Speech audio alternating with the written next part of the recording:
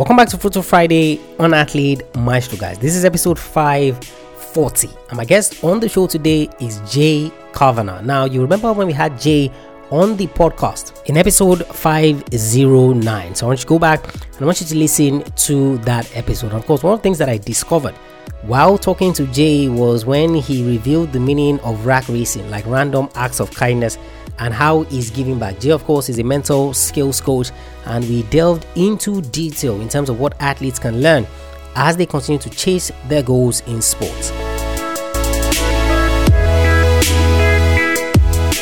A lot of times, we all have our different story of what held us back. And with me, I had an injury that paralyzed my left foot. So my left foot is what you use to shift a motorcycle up. So for years, I harbored anger and resentment. I thought there could be no God, because if there was a God, why would they take away my number one joy, right? How could that be?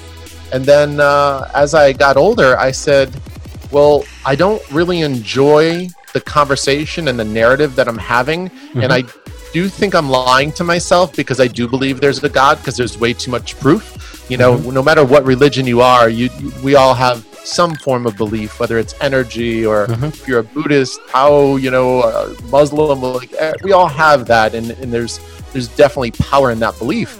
And so I eventually said to myself, let's see if I can figure out how to ride again. And so I got back into riding, started racing, and realized that my foot does not go up, but my foot goes to the inner part of my body. So in other words, in order to shift a motorcycle on the left side, there's a foot peg or a shifter.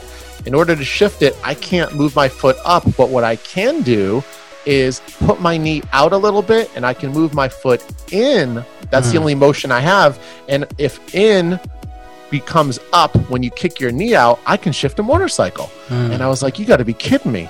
And so, I figured it out. A lot of times people in sports, a lot of athletes that are listening, it's like you say, oh, well, I don't know about this and I can't do this. Okay, figure it out.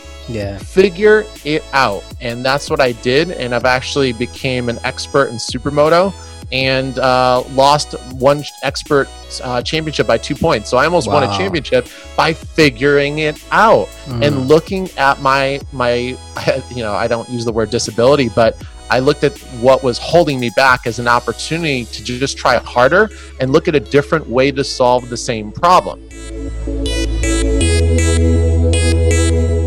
If you enjoyed this inspirational clip from a past episode of the show, then you are going to absolutely love our episodes 3 times a week: Monday, Wednesday, and Friday. Monday, we look at a successful athlete, someone who has done it before you, someone who can be a mentor to you, to guide you in terms of what you're currently going through. Wednesday, just like you just heard, is an interview, or we talk about a topical issue, something you're struggling with, and something that you need results on. And of course, a Friday just like this is strictly motivational. So I either share a quote with you related to sports and how it applies to your career, or I share excerpts from previous episodes of the show. Head over to athletemaestro.com, guys, /subscribe to subscribe to the podcast so that you don't miss any episodes. Also, don't forget to leave us a rating and review. What your rating and review does is that it helps other young athletes find the podcast and know that this is a resource they can use